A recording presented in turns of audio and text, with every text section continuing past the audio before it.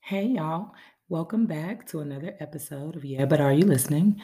We are winding down our series on domestic violence. We have two more episodes this week and next week, and it has just been a journey. I have gotten so much feedback from so many people.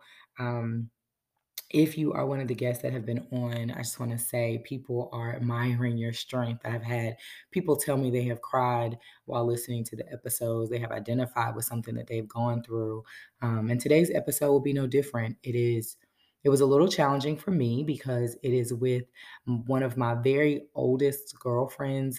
We have been friends since she moved to North Carolina in middle school, and we were inseparable through high school. So it's difficult to listen to some of the things that she endured once she moved from North Carolina to Atlanta. But there's freedom in telling your story. There's power in releasing something that held you hostage for so long, especially if you did that alone or didn't share that with anybody. There is just an immense amount of power in that. And so I'm proud of my friend. I am happy to share her story. I'm grateful that she allowed me to be the vessel that she uses to share that story with the world. And I hope that you will tune in and listen with your heart um, and learn something. We got another survivor, y'all.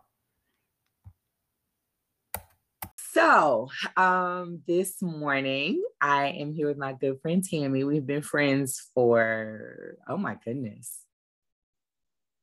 When did you move to North Carolina? 1989. Good God. I was like 2. Okay. No, I was 10. Ma'am, I said I was 2. Okay. So there's that. All right, let's just start with that. My very first friend. Yes, your very first friend. And so you moved here and we were in the 7th grade. And I was fresh out of private school. Yeah. And so there are lots and lots and lots of stories and memories over all those years, even though you won't let me be 2 when you moved here and you was 10. Like I could have just been 2, but okay, whatever. Okay. We were 2. It's too late. It's too late. You ruined that. You ruined it. But we're here today to talk about domestic violence. And so as part of the domestic violence series.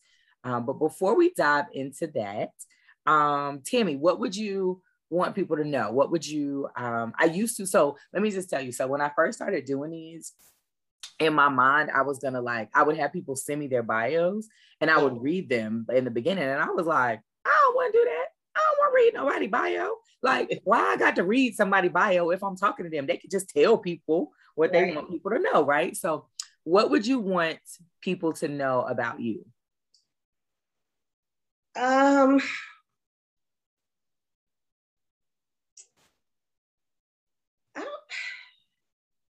Okay, give me your name, give me where you're from.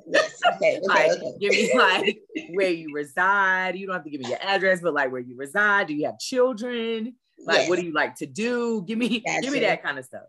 Okay, well, my name is Tamara King. Mm-hmm. Everybody knows me by Tammy. Mm-hmm. At least the people that came up with me. Tammy or T. Mm-hmm. I am raised in North Carolina. I was born in Germany. Like we just said, I moved to North Carolina in 1989. Mother of 2. Mm-hmm. I have the boy, full grown, he's 19. And then I have Santana, she's 14 and just started her freshman year, high school yesterday. So I was just gonna say they're back in school already. Yes, they started yesterday. So it's so crazy, and not to interrupt your bio, so don't forget where you are. But it's so crazy because your baby started yesterday. I was on Facebook and I see some people in parts like not in Durham, because Durham doesn't start until I think like the 23rd or something, but some other people's kids started, and like Clayton and Hillsborough and Creedmoor started this week. Out here in Oregon, it's like September or something, right? September 8th. Yeah. So I got a cousin that lives in Washington State, and all his kids go back in September. Yeah, September 8th. So we got a while. Anyway, okay. So you got a freshman in high school and a grown person. Yes. I currently live in Acworth, Georgia. And I specifically say Acworth and not Atlanta because everybody thinks when you move to Georgia, I've learned like, oh, you live in Atlanta? Nah. If you Black, if you white, you live in Savannah. Like, right. Them is the only two. You either in Atlanta or Savannah. Ain't no in between.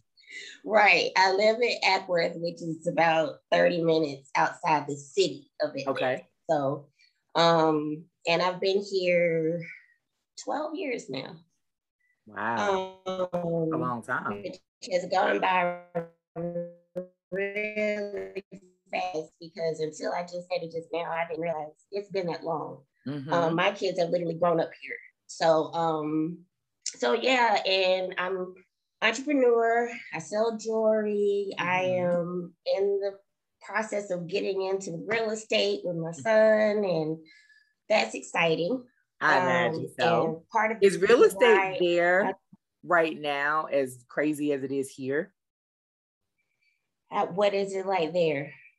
So the housing market is a seller's market. So like right now, people's houses, you put your house on the market on Monday at noon, and by 2:00, you've got it's gone crazy offers. And like, not only do you have a million of them, but they're crazy. They're $30,000, $40,000, $50,000 over asking. Yeah.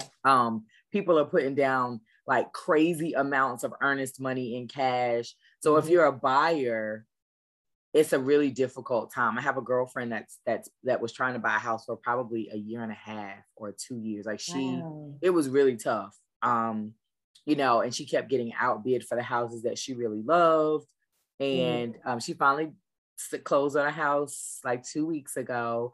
That is turning out to be a labor of love. But I'm like, it's gonna be like, I mean, nobody wants to move in necessarily and have to like do all this grunt work, but I'm like, when it's done, it's so I keep encouraging her, like, it's going to be like, love it or list it. Like, you're going to get it. It's going to be flip this house.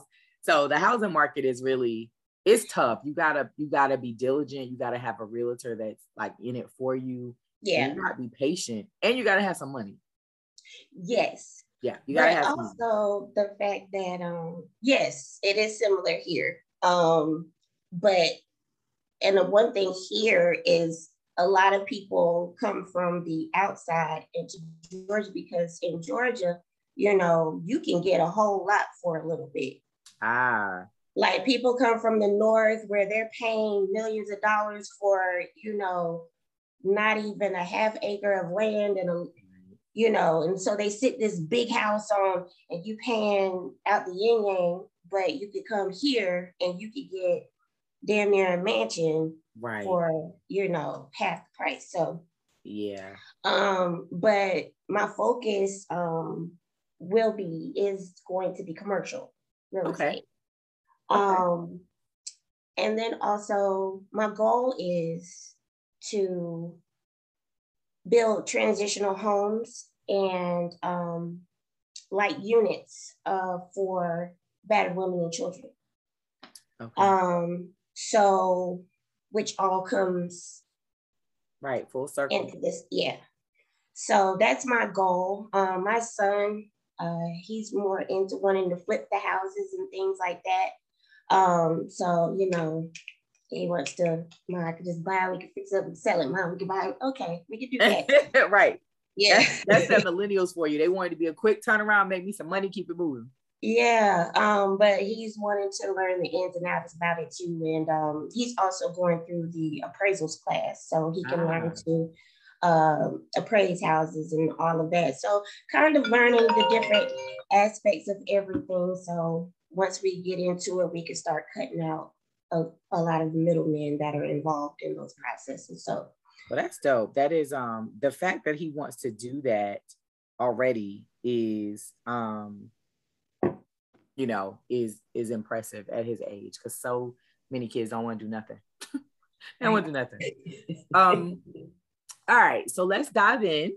Okay. Are you ready? I'm ready. Don't be nervous. I know. I can see your face. Okay, so tell me about, so we're going to talk a little bit about your experience with domestic violence. As I've said before, you are welcome to share as much or as little about the experience. I do genuinely believe that just sharing the experience all by itself is going to help somebody, right? Because I've had a couple of these conversations already, and the conversations have been different, right? So some people have been in situations with domestic violence that escalated, to being physically violent very quickly. Mm-hmm. And then, some people, the DV never gets physical, right? It's mental, it's emotional. And what I have found is that those victims often feel like their story isn't the same. It's just as damaging. It's just as damaging. So that's the conversation I had. It's like, if we all took the skin off, right? The bruises underneath are the same. Like you may not have walked around with a black eye, but like if somebody was constantly demeaning you and constantly, being condescending and constantly telling you weren't valuable, like that has the same effect over time as somebody punching you in your face. You just don't have the physical scars. So, I just said that to say that, like, I think no matter how much or how little you decide to share, whatever your comfort level is, it will absolutely help somebody, because there is somebody that's going through it, no matter what, no matter how they, how you think they feel, no matter, because when you're in it, you always feel like you're alone. Like, yes. I'm in this by myself. Nobody else, nobody else has ever been through this. Nobody else is going through this. And I can't tell anybody, but, and it's funny because I just had this conversation with one of my closest cousins yesterday, inadvertently. Like, we were talking about one thing, right? Because I have an aunt who's in ICU right now. So the initial call was about my aunt. Right. Okay. And then, the more we got to talking, we were talking about things and stuff like that. This topic came up, and had no idea, known her all of my life. She's older than me by a couple of years, but didn't know a lot of the things that she went through. And she didn't know, vice versa. She had no idea that I had went through what I had went through. And so, we cried, and it was a whole thing, but you never know. That's right. You never know. So that's why, I wanted to do this. That's why I said, whenever you have this topic, I want to be able to speak, because I've never spoken out about it. It's only one other person. Well, now two, my cousin knows the details, but besides her, my mom, nobody else really knows a whole lot about the details. Yeah. All right. So tell me, all right, so where you want to start? So, like, give me the first experience.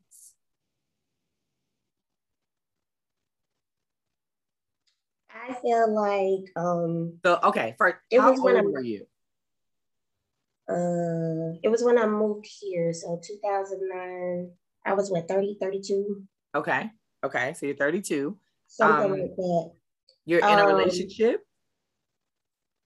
No. Okay. When I moved here, I hadn't been in a relationship in like 7 years. Okay. Not a full relation. Not since I was with Jalen's dad. So, okay.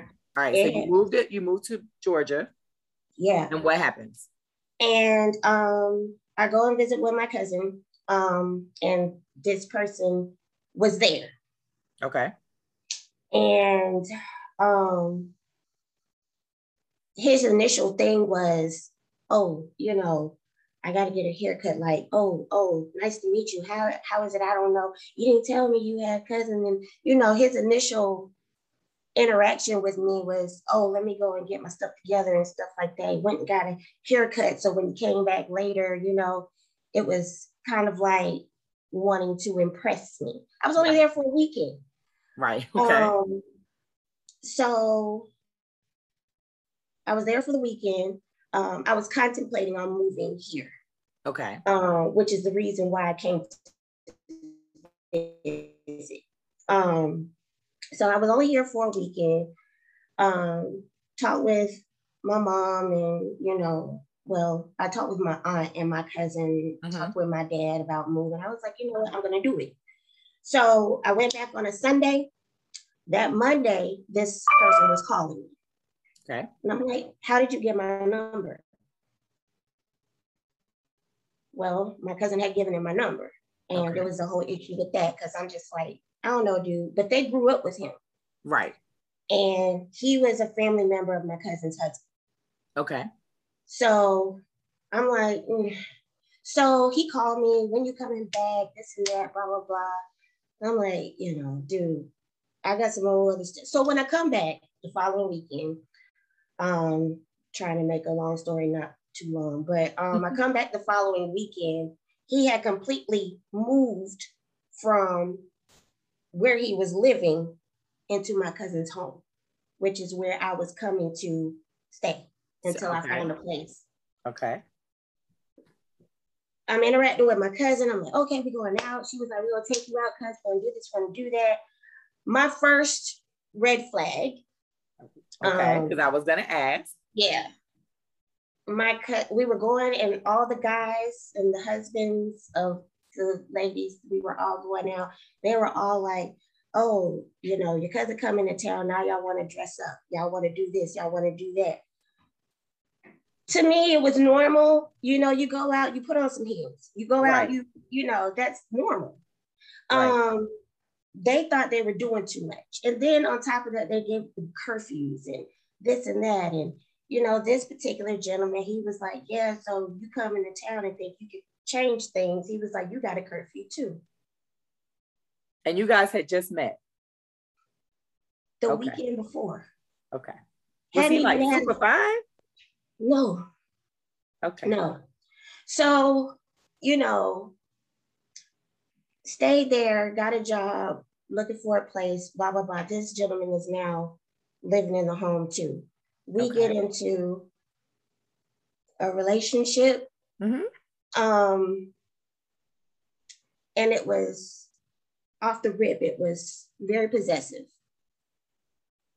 High end, it was intense. You know, where you going? What you doing? No, you can't do that. No, you can't wear this. You can't wear that. And my mouth is slick. What you talking about? Who, what? You can't, what do you? And nobody's ever told me no. What you mean no? Right. It's what he's telling me. I'm like, I'm grown. You ain't my daddy. I was going to say, and you grown. grown, right. Like, no. And so he didn't take lightly to that. And it got aggressive real quick. So let me ask you, so why not, and with the understanding that hindsight is 2020, right? So I look back at the relationships that I've had that were abusive in one way or another. And now I'm like, girl, girl, why you ain't, you know, do things differently? So like, why didn't you? So I feel like people, I don't feel like people understand, but I feel like people understand more. So, okay, I'm like, what am I trying to say? So it's early morning, my brain is still, right. All I had was water, right? So I know, child, I'm working on it. So like, one of the conversations that I had, I presented a situation that I feel like people understand a little more, right? So she met the gentleman. He was perfect A1 storybook gentleman in the beginning. Okay. It wasn't until later that he became aggressive and possessive and like those things. And so I feel like people have a better kind of a little bit more compassionate to that, because they're like, oh, by the time he showed that stuff, you loved him already. Yeah. Right. No. So it sounds like, though, this particular situation, he was presenting at least some of those things from the beginning. Yeah. So my question to you is like, you didn't love him yet. Y'all didn't have any kids together. So why not walk away before there was an emotional investment? Because at that time in my mind, I wasn't serious. He was. Right. Okay. So it was this is just something at this point for you, it's just something to pass the time. Yeah. Okay. It was like, I felt like once I found a place and left my cousin's home. Right. You never see him again. Okay. Okay. Yeah. All right. So you guys are in a full-blown relationship. You are now telling him no. And he is like, bitch, what? Yeah. And, claiming, because at that time, when the first couple of months that I was here, Jalen was still in North Carolina. And so he wasn't here. So it was just me and Santana. And Santana was, a year and a half, 2 years old. Okay. Oh, that's my daughter. That's, no, she's not. Okay. It was just a whole lot of possessiveness. And nobody else found it odd. Whenever I would say something or whenever I would, and then come later on when things started to really unfold, that's when I hear from family and this and that, oh, well, he's been, doing this to women since we, but you gave him my number, you kicked this off. Right. So did it ever escalate to a point where it was more than verbal? Yes. We had moved into a weekly. Okay. So you guys moved out together. Yeah. One of these lodging type situations, in transition to this house that they were finishing up, because things had gotten a little difficult in my cousin's home. Okay. So I was like, while we're in transition, we're going to move into this life. So we did. And I can't even remember what we were arguing about. But we were standing outside the room door, looking over the balcony. And I guess I said something he didn't like again. But this was the first time he actually put his hands on me. Okay. And he literally picked me up by my neck into the room and slammed me down on the bed. Okay. And that's when I was like, okay. That's where the fear really kicked in. Okay. Because I would say, and we would argue, and I would say, but that's when it was real for me. Okay. Because we could argue all day, right? And we could say this and we could say that, and he could pose these threats. But until, he actually put his hands on me, and yeah, it was real enough it was a gentleman across the way standing outside smoking a cigarette. He saw it and called the police. Okay. So the police come? They come and they take him. Okay. And while he's in jail, I go back to my cousin's house. And he gets out of jail and comes right back there. Right, because it's only 48 hours. Not even. Right, they don't keep them forever. Yeah. That's your opportunity, Tam. You were supposed to leave. Leave. I know. And that's something that I think about all the time, because before this, I was always, I could never be in that type of relationship. I could never deal with a dude. You always say that. Until I was it was 4 years. Yeah. 4. Yeah. And I had this conversation not too long ago with my mom. because within that time, she had retired in North Carolina and moved here. Mm-hmm. So she was like, why wouldn't you know, every time something would come up, you know, you would tell me, Mom, don't worry about it, Mom. You know, right. This I'm dealing, this is my relationship, stay out of, and I did. Right. I did.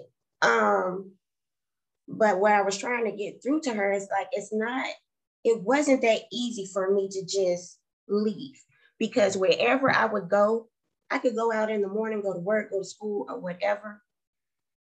But I was expected to come back to the house. If not, he would come and hunt me down. Right. So it wasn't like, oh, I'm just going to take the kids and I'm just going to grab my stuff and then I'm just going to disappear. Right. Because I couldn't just disappear. Right. My family was all around and he is amongst the family. Right. So it's not even like you felt protected or somewhere you could go that would be protected. Right. So he gets out. And then when I would try to go somewhere, they would always let on, or someone would let on, oh, she's here, or she's there, right. Or she's. Right. So, okay. So that was the first time. Tell me about the worst time. I had come home. At this time, I was working and going to school. Mm-hmm. And I had come home and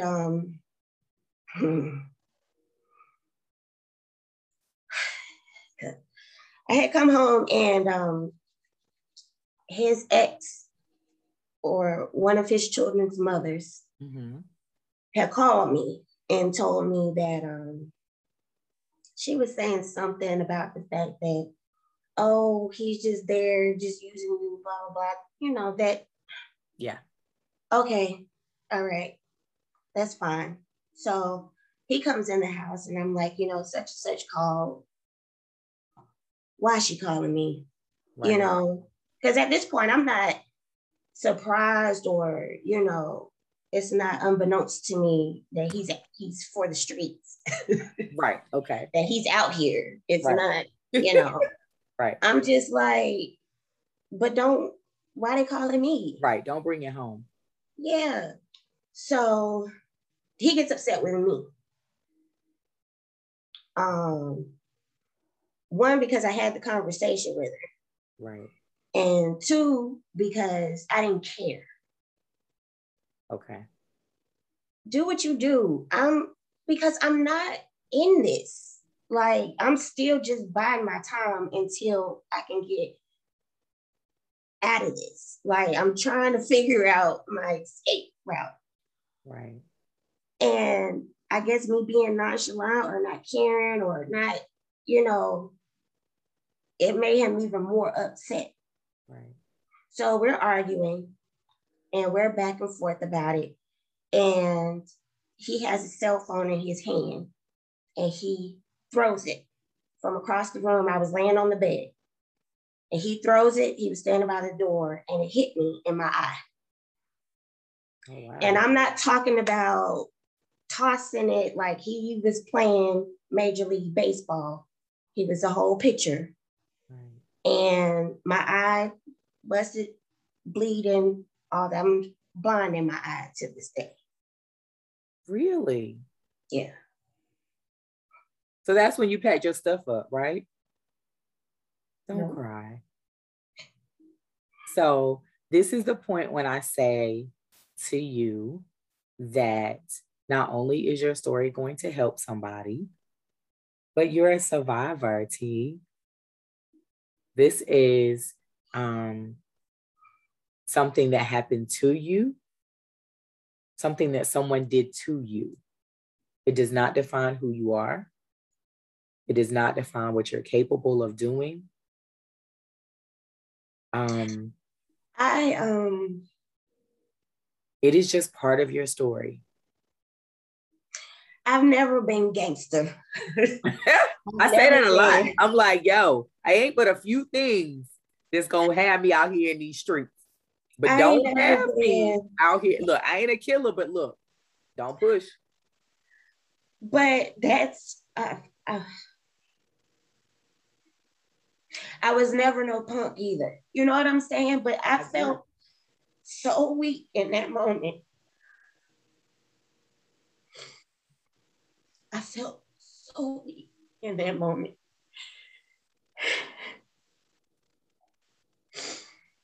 Because all I could think to myself was, Tammy, get up, fight something. I couldn't. It's a scary time. I couldn't. And all I could think about was my kids were in the next room, sleep. Mm-hmm. And I didn't want them to wake up to that. Right. I didn't want them to wake up to that. So, yeah, but no, I didn't leave. I tried to get him out because the apartment we were in was in my name. Okay. And this is when I find out about the oath, because he's been here 30 days. You have to file it. Like, come on. The law has been called to this residence. Not by me, but by neighbors. Like, they know what's going on in here. Right. They hear the arguing. They hear everything that's going on multiple times. And here it is, a DV call. You see me. And they still don't make him go. Yeah. They still don't make him go. It is challenging the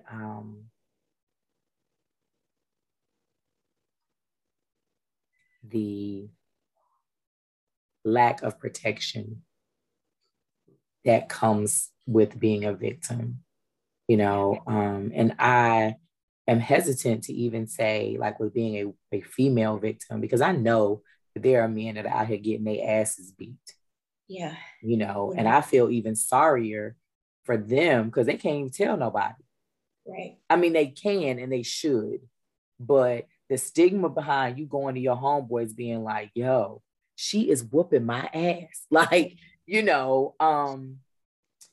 because people just expect men to be able to handle it or leave or hit her back or, but the amount, I was actually talking about this to somebody the other day, like,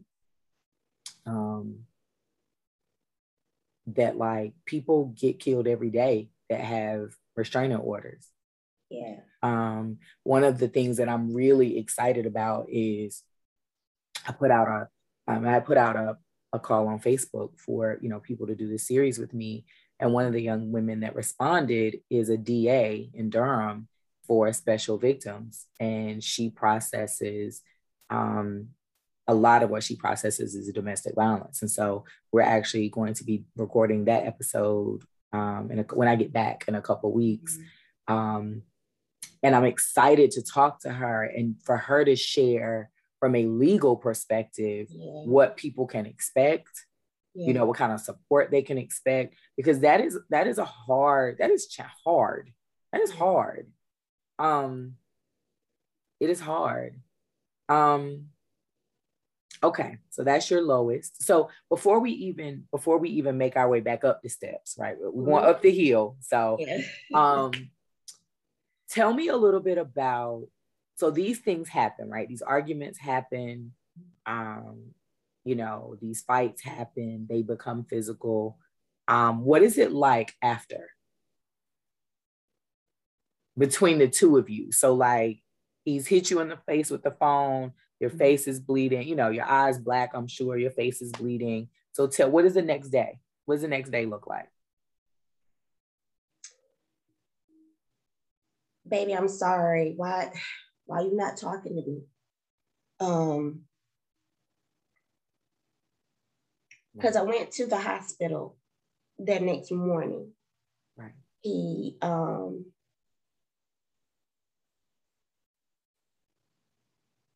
you could call the police, you could do whatever, you could do this, you could do that, but I want to take you there. I want you to make sure you get there. I want to make sure, before all that, we get to the hospital and immediately in the triage, they're like, Yeah. What's really going on here, ma'am? And the thing about in the hospital, while they say, ma'am, you know, they take me back there and they're like, oh, okay, you can hear him on the outside. That's my wife. I should be able to be in there with her and that, and blah, blah. Ma'am, do you want him in here? No. Right. Ma'am, what happened? Who did this to you? Him. Right. And I know at that point too, it's challenging because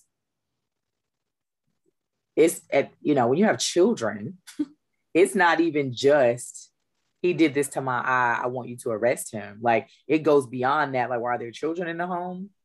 Yes. And now I got to talk to you about you potentially taking my kids away because I got them in a house where the dude don't know how to act. Right. You know, and so I have not been there specifically. You may remember, I don't know if you remember, we were in high school and I was dating Mario. I mean, everybody knows who Michael's dad is. And we used to fight. We got to the point we used to fight. And I would come to school with nail marks in my neck. Do you remember that? From where we would fight and he would choke me. Oh. And I can remember Minnie and Monty being like, that is not okay. Right. Like, Ovi, that's not okay. And you need, that ain't okay. And Coach Gill being like, I will kill that young man. You know, with that wrath, I'll kill that young man, you know. And I couldn't see. Yeah. You know, I couldn't see out of it. I loved him. You know, I felt like the intensity, you know, I was 16, 17, right? The intensity meant like, he loves me. He loves me hard. Not just he loves me, but like, he loves me hard. And at that age, yeah, you know, you want somebody that loves you. I mean, you don't really want somebody that loves you like that, but right. you think you do. You know, and so as an adult, I had no idea. Yeah. And I wasn't even really ashamed. It's when I think back, I'm like, it was almost like they were like war scars. Yeah. You know, because I think now, I'm like, as an adult, if I was getting choked out and I had nail marks in my neck, I would have on a turtleneck every day. I don't care if it's 97 degrees outside. Yeah. In high school, I was like, and I didn't like show them off to people, but I also didn't hide them. Yeah. And people knew, you know, and I just think about like, and this is why, you know, when you were crying, I'm like, don't cry. Like, I mean, I understand, but like, you know, I was in a relationship with somebody for 6 years that, like, not Michael's dad, but that didn't do as much. It was minimally physical. It's physical a little, but it was minimally physical, but definitely emotionally abusive. A lot of withdrawing, a lot of like no affection, you know, that silent treatment, no sex, like a lot of that. And then there were some like the police were called, you know, and there were times where that, you know, those things happened and my kids were home. And much like you know, here I am trying to de-escalate, like I'm the victim, right? But I'm also trying to de-escalate because I can't have my kids come down here and see me being the victim. Right. I was in another relationship with somebody who was not abusive at all, was not physically, mentally, or emotionally abusive, but was very possessive. So maybe he was, right? And when I say he wasn't, I mean like we didn't argue. There was no fighting. He was affectionate. He was loving. But when alcohol became involved, right? He was very I can remember we went to this party and we talk about it now because we're really good friends. And we talk about it now. And he's like, he apologizes to this day. He's like, yo, I don't know what was wrong with me. And I'm like, me neither, nigga. I don't know what was wrong with me. So we went to this party and we had both been drinking, right? I mean, we were at a party, white party, downtown Raleigh. We had both been drinking and we were standing on a wall and a guy was talking like on the other side of me, right? And it wasn't, I mean, I'm standing next to my boyfriend. So I'm clearly not, right, engaging with this other dude. With this other guy. And at the time my boyfriend had moved out of town. And so I was probably a little more flirtatious with the guy than I should have been, but I wasn't like, wow, disrespectful. I won't twerk and none of that. It was just, we were just talking. But because my boyfriend had moved out of town and we're at this white party, ex-girlfriends are, hey, and that, and they're being flirtatious and he is not being as not flirtatious as I would like. Right. So in turn, I'm listening to old boy talk to me over here on the left, right? Yeah. He leaves. Dude is like, what is you doing? And I'm like, what? What? I don't know what you're talking. That kind of, he leaned over and bit me on the face. Now, Tammy. Wow. Now, I'm a whole grown adult with a professional job. Right. Right. And so when it happened in the moment, I'm like, bitch, you bit me. Like, right. What are you doing? And he was like, you talking, and like he is biting me on the cheek and like talking to me through his teeth, like you talking to this dude, and I'm like, right, that face. But in the moment, I'm like, the hell is wrong with you? But again, it was we never had a physical relationship, so it wasn't like I wasn't even scared in the moment, like that fight or flight you described. Like it wasn't any of that. Yeah. Right. It almost was like, ooh, let's go to the room. Like, it's that might have been a little sexy. Right. It wasn't until I'm gonna say a couple days later that my face actually bruised. Right. And now I got to go to work. You've known me all my life. I don't wear makeup. I don't even know how. Right. So I can't cover it up because I don't know how to do none of that. And I ain't even trying because I'm like, in my mind, ain't nobody gonna know this is a bite. Right. It's on my face. Yeah. Older Black dude at work was like, he saw me in the hallway and he used to come to my office all the time. Old guy. He comes in my office and he sits down. I'm typing away and he sits down and he says, who bit you in the face? Wow. Let me tell you. The amount of embarrassment. Yeah. Because in my mind, like, yeah, I don't know what they're going to think this is, but it ain't going to be a bite.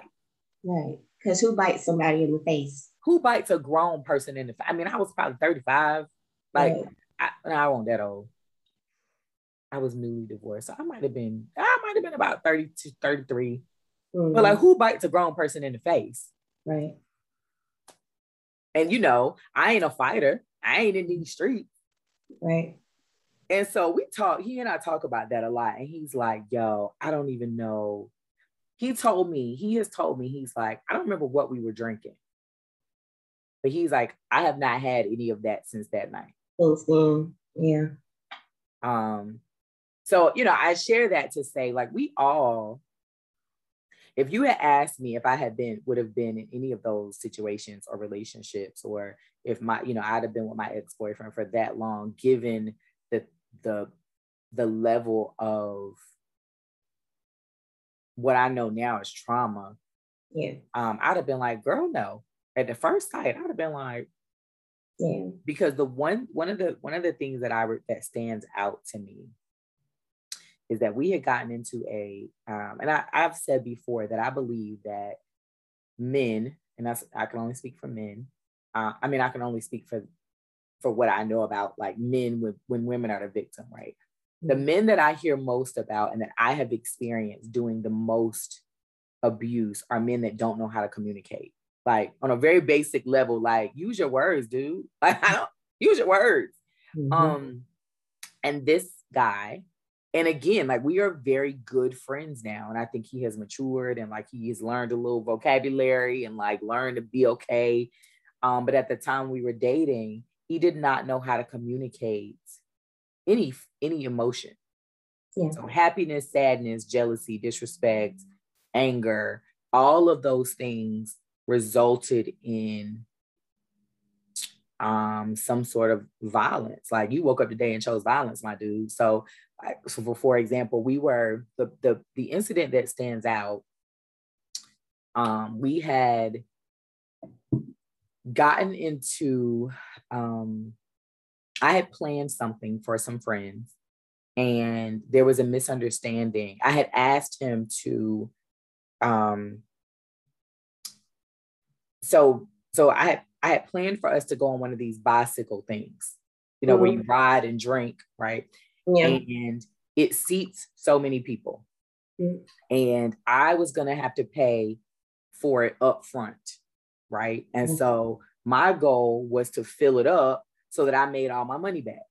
And I wasn't like making money off people. I just, if it's $50 a seat or $25 a seat, like I want there, and it's 10 seats.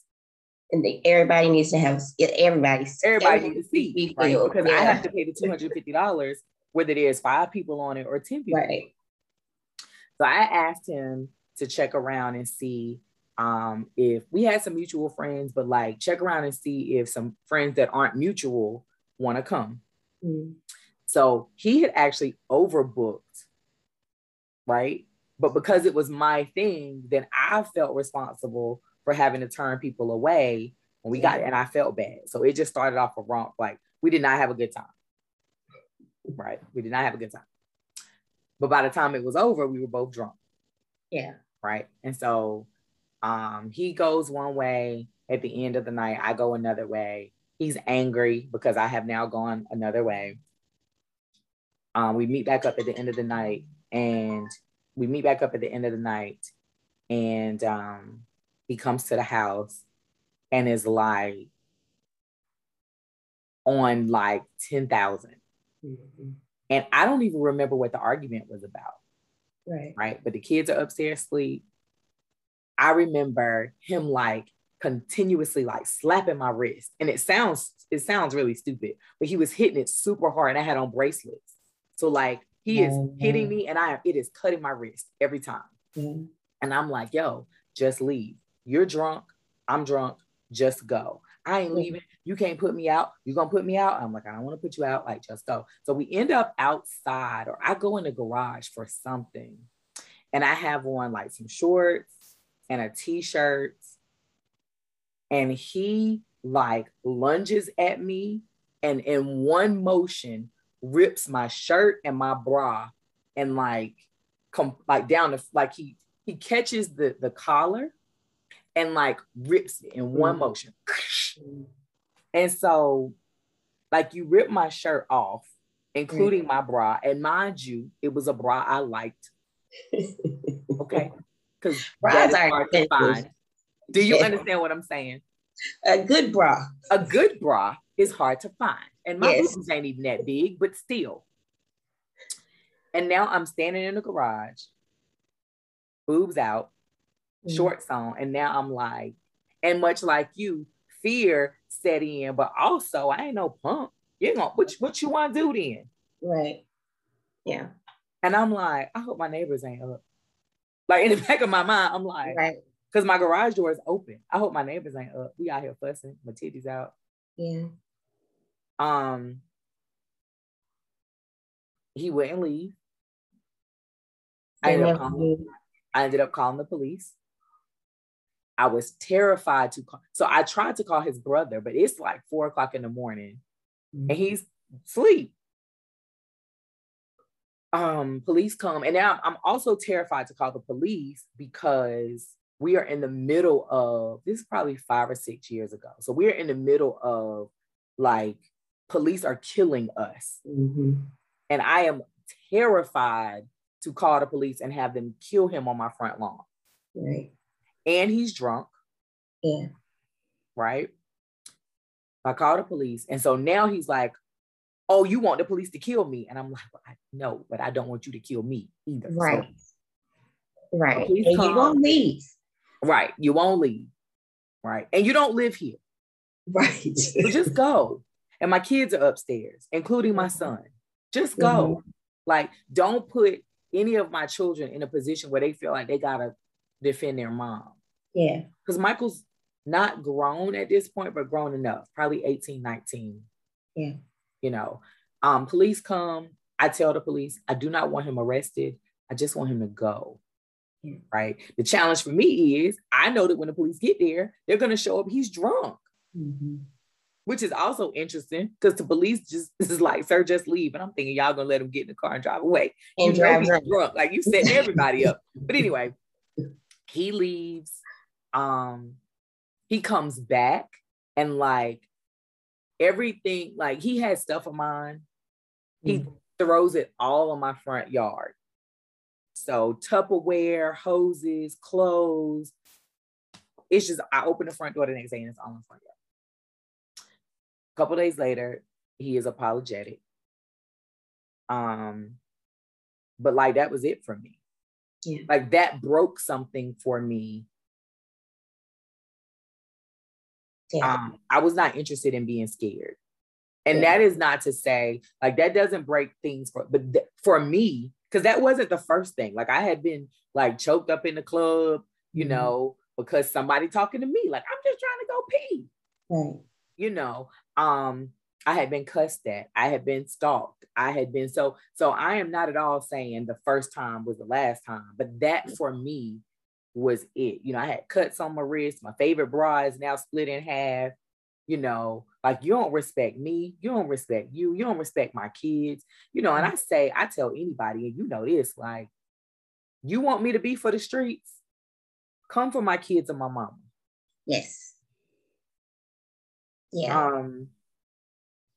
So anyway, we are good friends now. He has matured a lot. He actually would like for us to get back together. And I love him deeply, but there's a part of me that will never trust him. Yeah. Even though I believe he's changed. Yeah. My challenge is you don't know somebody's changed until they ain't. Yeah. And then it's too late. Mm-hmm. All right, so we're up the hill. So that was the lowest point. So tell me about the point when you decided you had enough.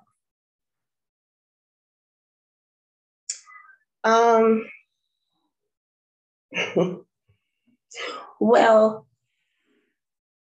we had hit another point. Okay. Before I got to that point. Okay. Because we had gotten into a whole, like, it was a throwdown. Okay. That was the day that I actually, like, fought back.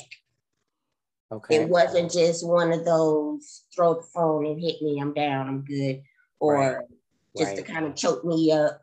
And it's going to sound crazy, but we only had 4 incidents where he actually put his hands on me in 4 years. Okay. That sounds crazy, but I get it. The severity of those instances. Right. And then all of the fear that surrounded it, because everybody, well, why? My mom asked, well, why didn't you just leave? Why didn't you tell somebody? Yeah. Everybody knew. Everybody in my circle, at least that was here, it wasn't a secret. Right. I didn't have to come out and say, he's over here whooping my ass. Right. Basically. Right. And there takes a certain amount of courage, and it takes a certain amount of a lot of things to say that, to tell somebody that. Because I was ashamed, for one. Yeah. And some people don't, why were you ashamed? You were the one that was being abused. You were the one that, why are you ashamed? Because I was being abused. I'm walking around literally like the one with the patch over my eye because it's all black, swollen, and bloody. I'm the one that's walking around with the bruises around my neck and people looking at me like, oh, that chick is getting her ass whooped. Because I still had to go to work. I still had to go to school. Right. You still had the things to do. I still had my kids.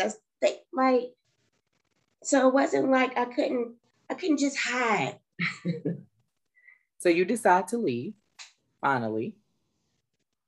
Yes. And actually,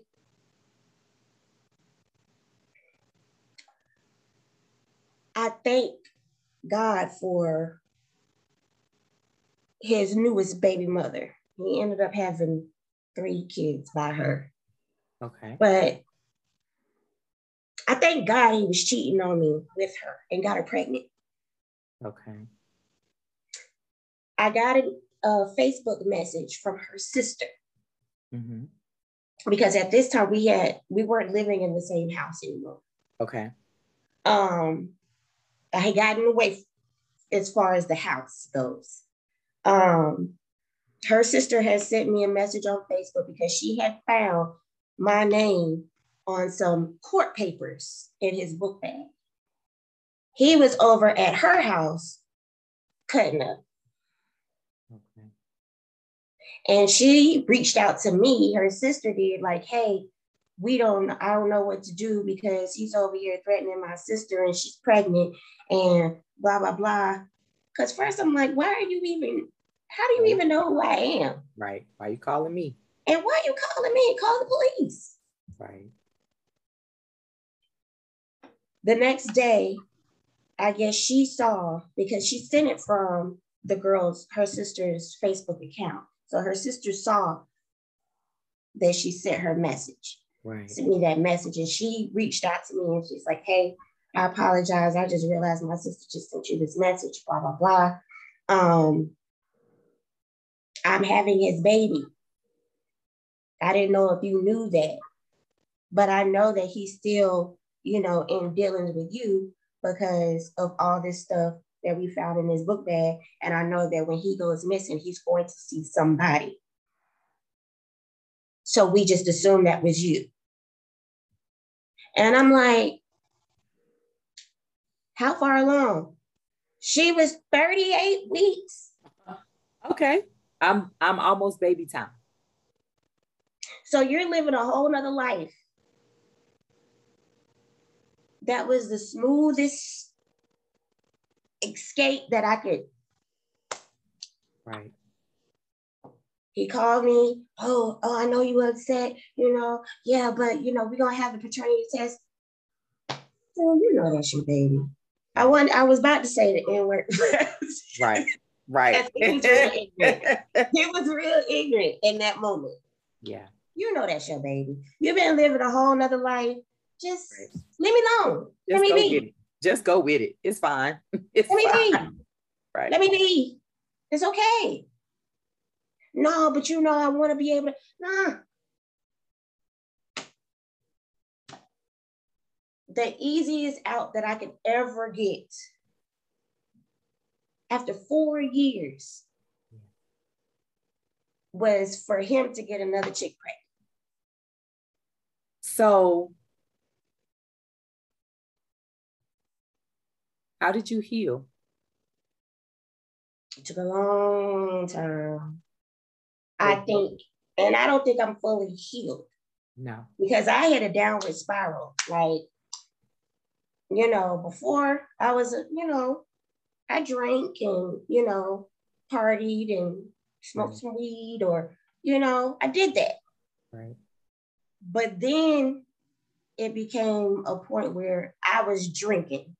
Right.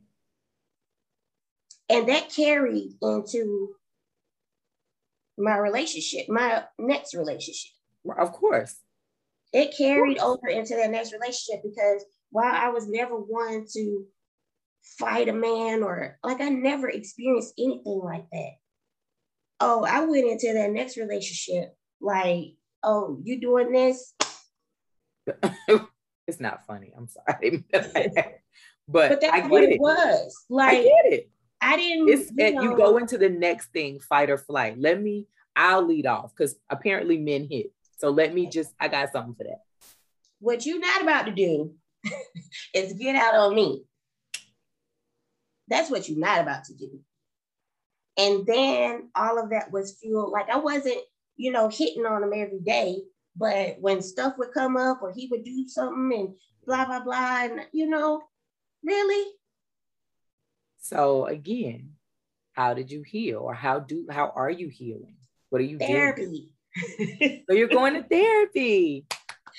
I started with a regular therapist. Now I'm seeing a psychiatrist. Okay. So I am, I'm a fan. I'm like, yo, please get some therapy. And you over there that don't think you need none, you need it most. Go get some therapy. Go talk to somebody. Go run through them demons. Go run through them generational curses. Go talk to somebody about your inability to handle blah, blah, blah. Please go get some help. Go get some help. Like it is, yeah, I'm a fan. Yeah.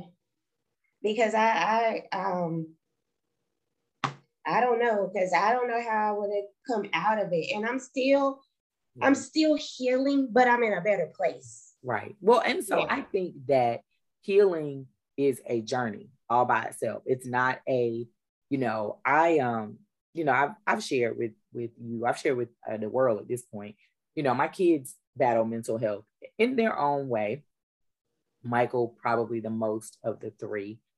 And one of the things that I have shared with him, or that I continue to share with him, is like, you got to keep going even when you think you're good. Right.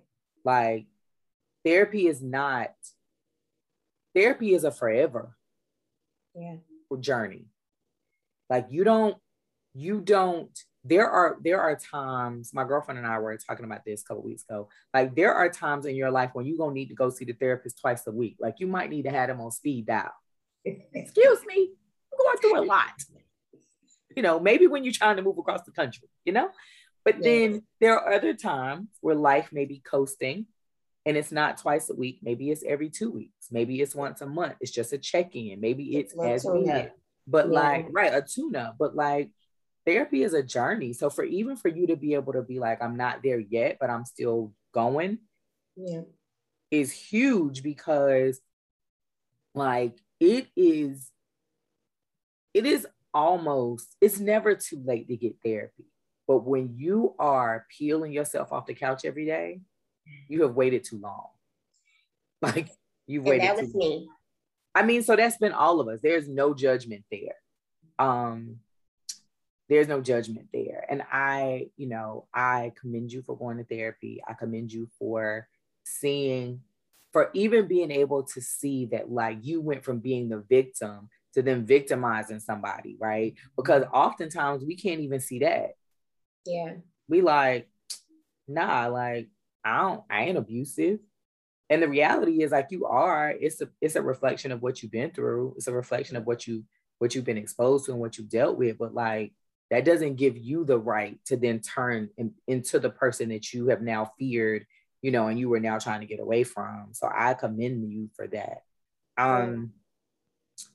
What would you say to Santana if she was in a situation similar to yours? What would you say to her? If she was in it, what would you say to her? Okay, so before she's in it, and so Santana's how old? She's 15? 14. So I'm laughing on the inside, right? Because so she'll be 21 next month. Wow. And the reason that I said, what would you say to her if she was in it, as opposed to what would you say to her before she got in it, is because I'm still learning, right? As a mom, like I'm still learning. You don't ever, every day, always learn. You always learn it. But they don't listen. No. They're hard-headed. I thought I was gonna go somewhere else with that, but that's what I got. They hard-headed. And they don't necessarily, there are lots of things. Maya tells me often, she said the other day, Mom, if I had just listened, Yeah. You know, you tried to tell me in the beginning, I had just listened. And some of that, like, I understand we've been their age, right? And you be like, Ma, you don't know, this one different. Mm-hmm. You don't know the signs. You just mad because they smoke weed. I'm like, I ain't mad because they smoke weed. Like, that ain't the sign. That ain't why I'm pulling your coattail. But okay, you got it, sis. Yeah. So that's why I said, what would you tell her if she was in it, as opposed to what would you tell her before? Because I feel like they don't really listen before. Yeah. And then when they're in it, they still can't really hear you. Yeah. Right? Until they're ready. Yeah. So what would you say to her? And maybe if not even if she was in it as deeply as you, but like, let's say she was in it and the dude was like, she was like, Mom, the dude don't ever want me to go nowhere, or something simple. Because what I've also learned is they don't even know the signs, right? So they like, they get dressed and you like, oh, you look cute. And they say, I'm gonna just say John. John gonna spaz when he see this. Mm-hmm. And the girlfriends are like, girl, wear it anyway, girl, put on that dress. And you like, that's a sign. Like, that's a sign. So what would you say, like, coming out of that situation, having been in that situation, going through this healing process that you're going through right now, what would you say to your daughter if she came to you and was like, and not even understanding how severe that really could be, right? What would you say to her?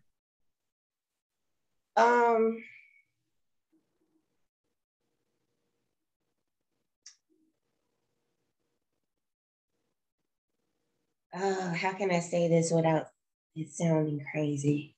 You don't have to. That's just put it on out there. Because my daughter has a mouth like mine. Okay. Don't say nothing. Don't respond in a way, because that's only going to agitate the situation. Okay. In the case dealing with someone like the person I dealt with. Right. Okay.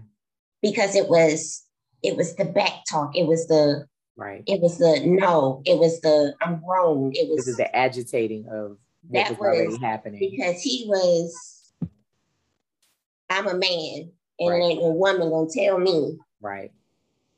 Right. Okay. And I also don't mean that in a way where she can't stand up for herself either. Right. Right. Because I want her to be able to do that. But right. I want her to be, I would tell her, I want her to be smart about the way that she's going to exit this, because you're going to have to exit. Right. Right. Don't escalate. Like, don't even fight back. Just gather your things quietly and come on home. I got you. Yes, exactly. Exactly. Think about it. Figure it out. What can I do? How can I help you? Because if I go, because I'm going to want to come and snatch her up out of that situation. Just like my mom wanted me to. Wanted to. So, but that's not, in my case, it wasn't reality. Because while I was begging in my mind, all these people know, and nobody came to save me. Nobody. Yeah. So I'm just like, how was I supposed? Yeah, I felt stuck a little bit, and I also felt like I was. You never know when you're on the outside. Am I gonna save her for her to turn her back on me? Not you, but right. I just mean there are so many women. Like, you hear stories about the police showing up because you done called them, and you get there and they got to fight him and you. You know, or they come and get them and they go back. Which is why, you know, it's also, you know, therapy is needed for you to, not you, but I just mean in general, like for you to exit that mindset of needing that and having a dependency on that. Yeah. So I want to commend you for not only sharing your story, but for whatever the reason was, having the strength to walk away. I know it's not easy. the challenge is like you're in these relationships, or we're in these relationships, and we actually love these people. It's not like they just some dude that you just, you know, oh, he's all right. Like you're in it for that length of time because you love them and you see past whatever hell they're putting you through. And so I'm proud of you. And you know that I love you. Yes. I am. It's still a process. You know, I'm working through it because, like I said, he's still family of family. Right. So there are times we still run into each other. Right. And, you know, in the last conversation, which in the talks of therapy and all of that, that's important too, because it's also taught me how to resolve. Right. Because it used to be, I always needed some sort of closure. Right. And when I attempted that with him, it was, oh, I don't know what you're talking about, abuse. No, right. You need to go and you need to call them other people and figure out why they abused you, because I didn't do nothing to you. Right. Like, well, you know, and what I've learned as I've got older is sometimes closure is just, I ain't doing that no more. Like, right. It's not a conversation. It's just, you know what? I'm good on that. Yeah. So I learned that therapy helped with that. Well, yeah. I think that you are amazing still. And I am going to get to whatever part of Georgia that you live in. It ain't Atlanta to see you. Once this pandemic is over. Y'all act a little reckless down in Georgia. Y'all Florida and Texas. And I just can't, I don't want COVID. So I am going to get to see you yes. sooner rather than later. I still live in the same area. I know you don't remember, but when you were at the airport. Oh, I remember.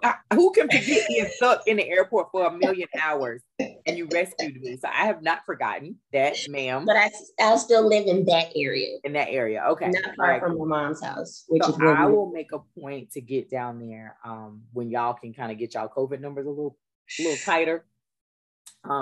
In the meantime, please tell your mom I said hi. I'm very proud of your brother. I'm like, look at my little brother. He's not really, but you know, kind of.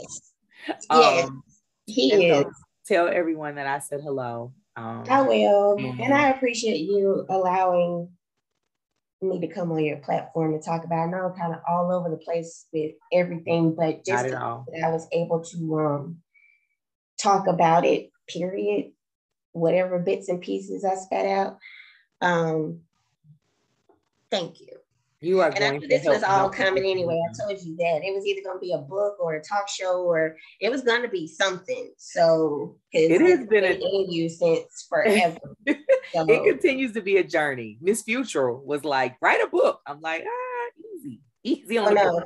Easy on the book, Karen. I know. She's like, it's not Miss Future. First of all, I've gotten married, and second of all, you're grown. And I'm like, you always gonna be my seventh grade. It doesn't feel right. You always gonna be Miss Future. You always gonna be my seventh grade science teacher. You always gonna be Miss Future. I don't care who you become as you grow up and have kids. I don't know what to tell you about them, but you're gonna be Miss Future to me. So yes, I always appreciate the support and the love, and it is, you know, continuing to be a journey.